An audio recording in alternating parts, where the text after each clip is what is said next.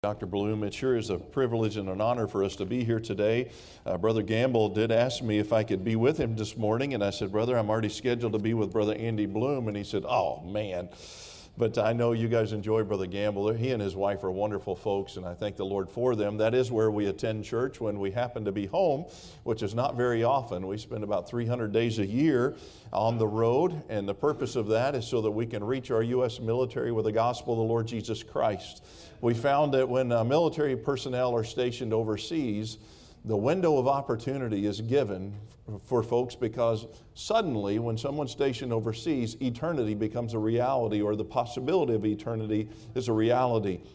When you talk to a 17, 18-year-old here in the United States, they're walking down the streets, just going about their business, playing their Xbox, hanging out with their friends, playing a game of pickup ball, wherever they may be. Oftentimes you ask them where they will spend eternity, and they just look at you, and sometimes they will scoff at you. But let me tell you, you're standing outside a Marine Corps base in Okinawa, Japan, and they walk out that man gate there at Camp Hansen, and they step into the street, and you greet them there, and you say, do you know for sure where you would spend eternity? Let me tell you, there's a pause in their step, because they realize the next place that they may go may be a place that they do not return home from. The opportunities that we're given with military ministry are simply to say the God of heaven loves you, the God of heaven knows who you are, and the God of heaven has made a way for you to know for sure that you're going to heaven. Several years ago, I was pastoring in the Fort Campbell area, and that's my hometown, my home church, and pastored there for over 10 years. I had a young man that just returned from a lengthy deployment to Afghanistan. He was a Puerto Rican man, and my wife and I were missionaries in South America, so we both speak, well, I would say fluently, but the more you learn a language, the more you realize fluency just seems to be out there somewhere. You can't seem to attain it, but this young man returned from the deployment, and while he was gone, his wife and his 4 children had been attending our church, and all 4 of his children and his wife had trusted Christ as their Lord and Savior. When Helmus returned from deployment, I didn't realize he was back. I knew he was coming, but he came in on Thursday, and on Saturday morning we had a men's prayer breakfast, and he came to the men's prayer breakfast, and I was kind of amazed because when he came in, he was carrying this great big Bible that had tabs identifying all the books of the Bible, and it was a well-worn Bible and well-worn tabs. Well, I kind of made my way over close to Helmus, and most of our men were trying to get to know him that day, and so many active duty and former and veterans in our church, and they were all trying to get to know him, realizing he was just back from deployment. So I couldn't get very close to him until it was time to dismiss, and I was walking him out to his car, and I'm looking at his Bible, and I said, Helmus, where did you get that Bible? And he told me, well, I got it from a church in Macon, Georgia some time ago. And I said, well, tell me, how long have you been a Christian? And he stopped when he was walking, he stopped and he turned to me and he said, I wish someone would tell me how to be a Christian. I said, brother, you came to the right place, amen. I took him into my office and I said, Helmus, let's take your Bible.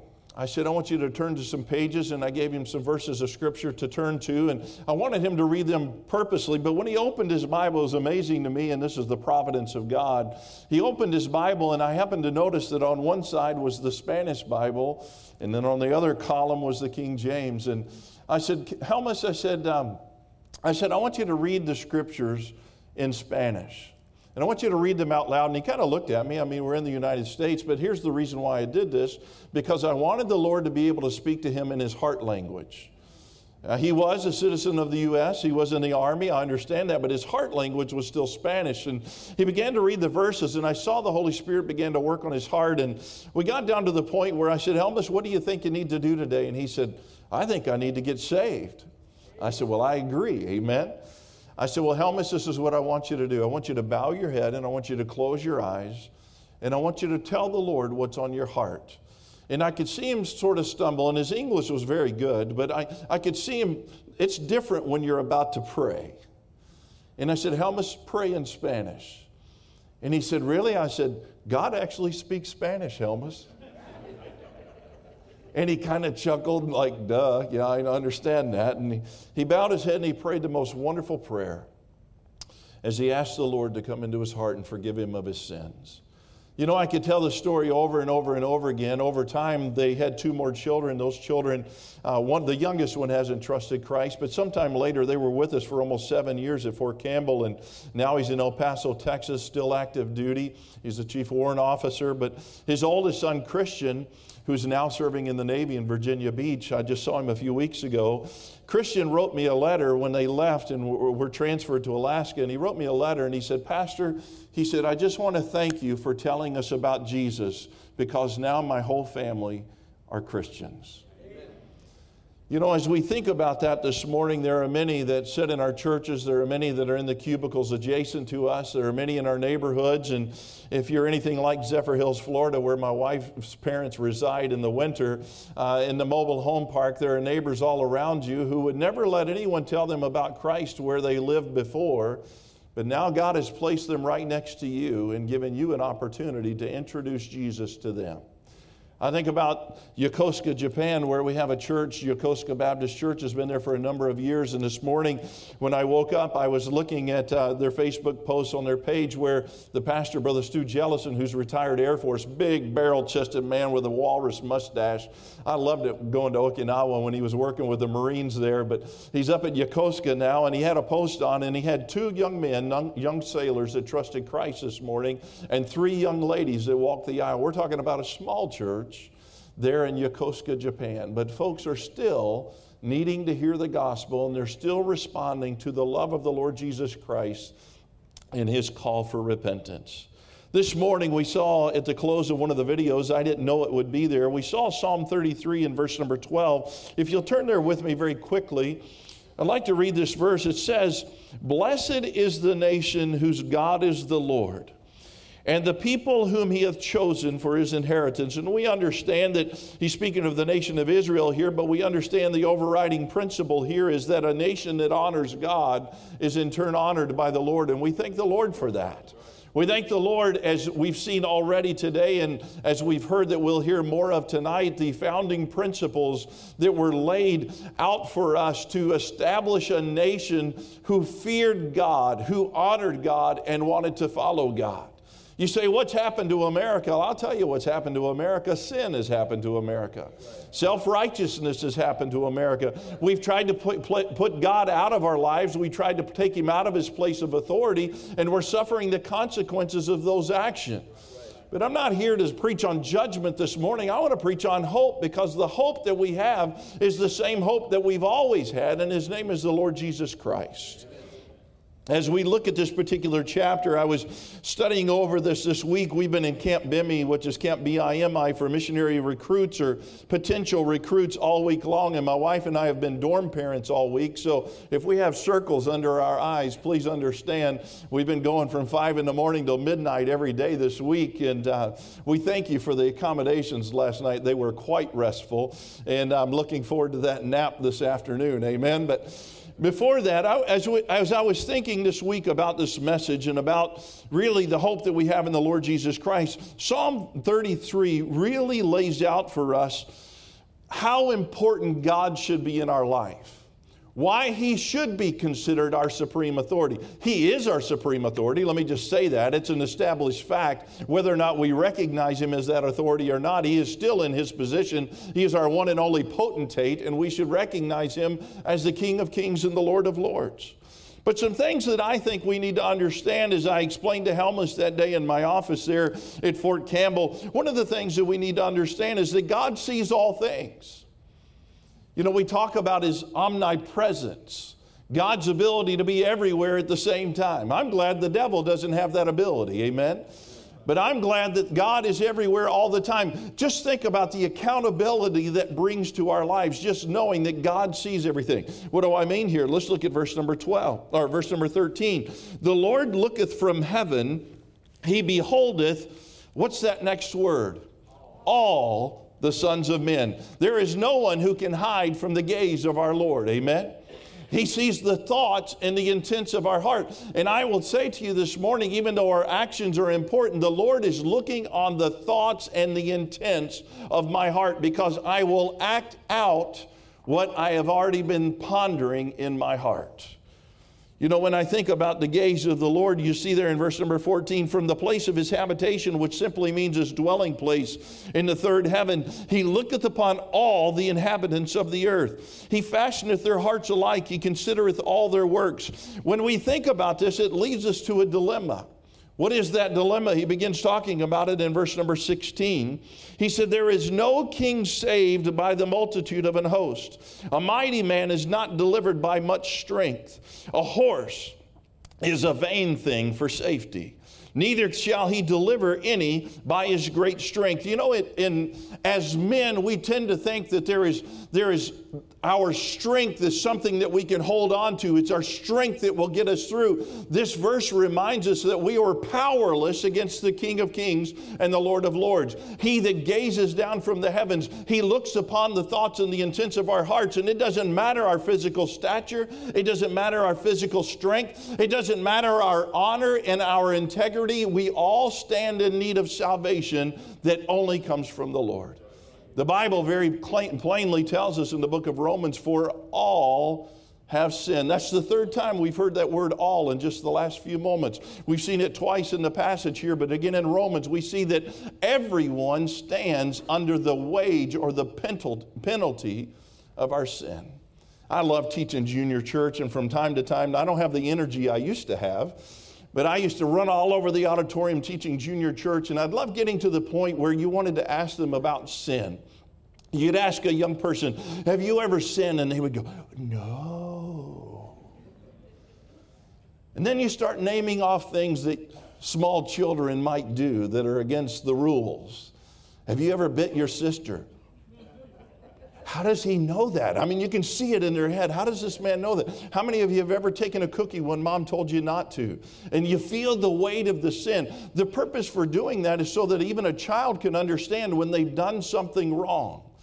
When you say to an adult, let me tell you, when you say, have you ever done anything that would be considered sin against God? You can see it in the eyes of an adult, because every adult that's honest with himself would say, oh, I've done plenty. But you know, I'm glad the story doesn't end there. I'm glad the story is we are all under condemnation because of our sin, but, that word but, the hope that we have. You understand that Jesus Christ came to this world not because he wanted to come down and visit a VRBO or go on vacation. He didn't come down here because he thought Ocala would be a wonderful place. He didn't come to Jerusalem because it's just a wonderful place and a great group of people. He came for one purpose. He lived in heaven. We had nothing to offer him. He came for one purpose, and that was because his Father promised a substitutionary atonement for our sins. In other words, there had to be a payment made so that you and I could have forgiveness for our sins without having to pay it ourselves. When the Lord Jesus came to this earth, my friend, he suffered and he bled and died for you and I. I was sitting in a restaurant one day with a young couple. They had come to our town. We had in Clarksville, Tennessee, which is adjacent to Fort Campbell, there's a university there called Austin Peay State University. And this young couple had come, and she worked in the administration, and he was one of the professors there in the physical fitness department there at Austin Peay. And they had been in our church for a couple of months, and my wife and I took them out for dinner, and I had already heard a bit of her testimony. They had already been through our newcomers class at our church, and where I give a clear presentation of the gospel and who our church is and what we believe. And I'm sitting there, and I looked over at his wife, and I caught her eye in the restaurant, and I said, tell me when you got saved. Man, a big old tear started rolling down her cheek, and she started telling me about her granddaddy that pastored a church over in North Carolina, and how she grew up in that church, and at a young age she had trusted Christ as her Lord and Savior. And I'm watching, Pastor, you've done this before, I'm watching him as he knows her story's coming to a close, her testimony's coming to a close, he's starting to fidget. I knew why he was fidgeting. But she got all done, and I turned my eyes from her to him, and he said, don't ask me, I don't have a testimony.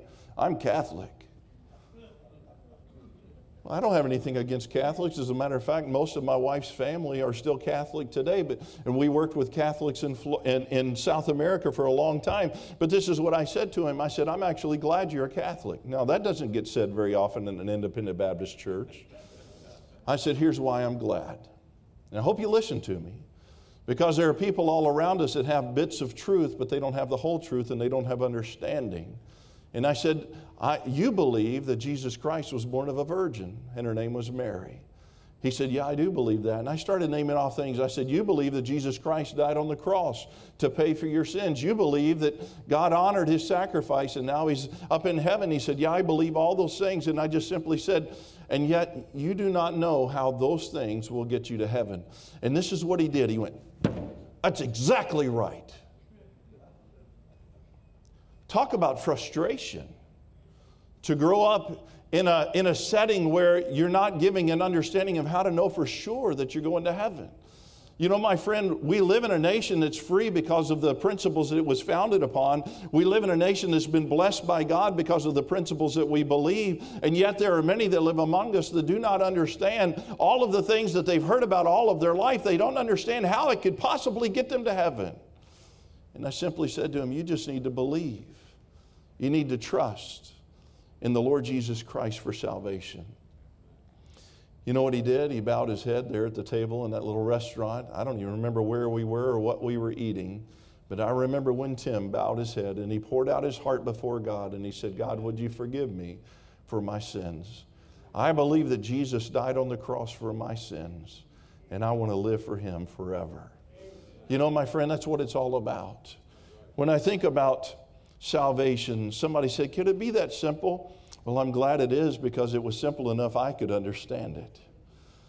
Several years ago, my best friend in high school, who is now with the Lord, he died of pancreatic cancer a few years ago. He and I and his youngest brother, or his middle brother, had this harebrained idea, which we often did in high school, that we were going to swim across the river there in Clarksville, Tennessee.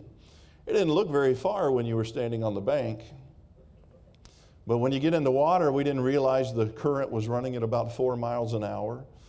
And suddenly the distance almost doubled in crossing the river. And we were good swimmers. We were swimming all the time. And we got to the other bank, and Chris was just ahead of me. And we kind of collapsed on the buddy bank thinking, wow, now we got to go back because the car's over there. When we looked back across, there was Dan, Chris's middle brother. He was 12 years of age. He was following us across the river, but he wasn't going to make it. You could see his head going down there in the middle of the river, and again the current's moving at 4 miles an hour, and Chris and I both dove right back in the river, didn't even think twice about it, mostly because we knew our moms were going to kill us. But we made it back to Dan, and he and I were taking turns holding Dan above the water. He was completely exhausted. He couldn't swim at all. He was just limp. While one was swimming with Dan, trying to get back to the side that we started on where the car was, the other one was trying to flag down a fisherman who was some ways down the river, just sitting in a little V-holed fishing boat with a little outboard motor.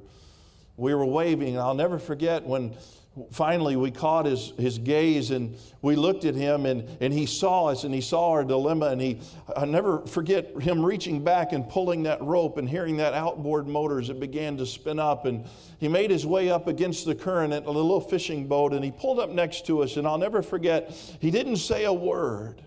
He simply cut the motor, he coasted up next to us, and he reached out of the front of that V-hull boat, and he extended that hand, and one by one he pulled us into that boat. Now, he had plenty to say once we got in the boat. And we deserved all of it, and none of us told our mothers about it for about 30 years. My mom's in heaven now, so I think she knows it all. Here's the thing I liken that story to. I liken that story to that day that I took Helmus in my office and I opened the Word of God, and he saw for the first time his need of salvation. And he recognized that the Lord was reaching down to him and offering to bring him into the safety of that boat. Amen. I think about that young man there on the streets in Okinawa that came into the church when we were there, that he didn't know what he was doing. It was just something to do. He came into the church and he trusted Christ. What did he do? He took that extended hand of the Lord Jesus Christ as he pulled him into the safety of the boat. I think of so many of us that are here today, we've taken that hand. We've been pulled into safety. And yet there are others who I believe that are here today that have never understood that God loved them, because they're still trying to figure out, how could God possibly love me with all that I've done? My friend, He does love you. And He knows that you can't get to heaven on your own. He knows that you need Him. And my friend, He cares deeply about you. He cares enough about you to have this church so that you can come in this church and hear the truth of the Word of God. He cares enough about you to have me come down from Chattanooga, Tennessee to preach the gospel to you this morning because He wants you to know. Last night in the hotel at about 10 o'clock, I was on the phone with a man that I'd witnessed to for many years. Last year, I couldn't get through to him. He didn't want to talk about the Lord. But last year, the Lord said, Bryan, I want you to call Stan. It wasn't out of the ordinary for me. Anytime the Lord brought him to mind, I'd send him a text or call him. But that particular time, I could tell the urgency. Bryan, call Stan. So I called him. I left him a message. I said, Stan, God brought you to my mind today while I was driving down the road. God wants you to know that He loves you, and so do I. And I hung up. As soon as I hung up the phone, I was thinking, okay, I've done what God wants me to do. But then the Lord said, now text him. So I think I pulled off the road like a good Christian should do when we're texting. Amen. I honestly don't recall, but I sent him a text and left him a text that said the same thing. Stan, God loves you, and He wanted me to tell you that today. About an hour later, I got a phone call from Stan. He didn't sound right. His speech was kind of slurred. I didn't know what was going on, but suddenly he said, what do you mean God loves me? Stan's he's never one time talked about God with me. I've talked about God with him, but he's never responded. I said, what's going on? He said, do you know where I am? I said, I have no idea, Stan. He said, when you sent that text, when you called me and left that voicemail, I had a rope around my neck and I was taking my life. I was hanging from a hook in the bathroom. I was already unconscious. He said, and the hook came out of the wall and I fell to the floor, and my girlfriend brought me to. She's a nurse, and when she brought me to, I looked at my phone and it said, Stan, God wanted me to tell you that He loves you. He said, what do you mean God loves me? Last night, Stan's gotten saved, by the way. Married his girlfriend. He's still working on the sanctification part. But as a 50-year-old man, sometimes that takes some time. Last night he was talking to me and he said, Bryan, I call you my pastor because that's who you are to me. I said, well, you never even came to my church when I was a pastor. He said, well, that's all right. He said, anybody that's got premonition. I said, no, it's not premonition. I said, I'm in touch with the one that cares deeply about you, Stan. And I said, in that particular day, He gave me the honor of telling you how much He cares about you. Amen. He said, I've been angry at God. He said, you think that's wrong? I said, I don't think I need to answer that question, Stan. Some things going on in his life. He found out I'm going to actually be preaching in my home church next Sunday. He said, I'll be there. I said, can my wife and I take you and your wife out to dinner because she's not saved? He said, yeah, tell me what night we can do that. I said, you pick the night next weekend and we'll go out. You know what? It is an honor and a privilege to meet folks who finally realize they can't get to heaven on their own, and introduce them to the only one who's reaching out to bring them into the safety of the fold. I want to ask you this question in closing this morning. Has anyone ever told you that God loves you? Has anyone ever told you that Christ died, and if there was no one else on the face of the earth, He would have had to die for your sins? Has anyone ever told you that salvation is a free gift and all you have to do is accept it? All you have to do is believe. My friend, if you're here this morning and if I were to say, how many of you know for sure that you're going to heaven? How many of you in your heart right now would say, Brother Bryan, I'm not 100% sure? Then my friend, today's the day to get that settled. For me, it was 19 years of age in Jacksonville, Florida. I'll never forget it because that day that I trusted Christ as my Lord and Savior, let me tell you, the doubt left the building. The hope of heaven, and instead of the fear of hell, the hope of heaven replaced that fear in my heart of hearts. And if I were to have died yesterday on I-75, which could have been very likely, this morning I know for a fact that I would have been in heaven. My friend, if you don't know that, then the Lord's reaching out to you today. He's sending that text to your heart through His messenger today that He loves you and that He cares about you and that He wants you to be saved. Would you bow your head and close your eyes just for a moment?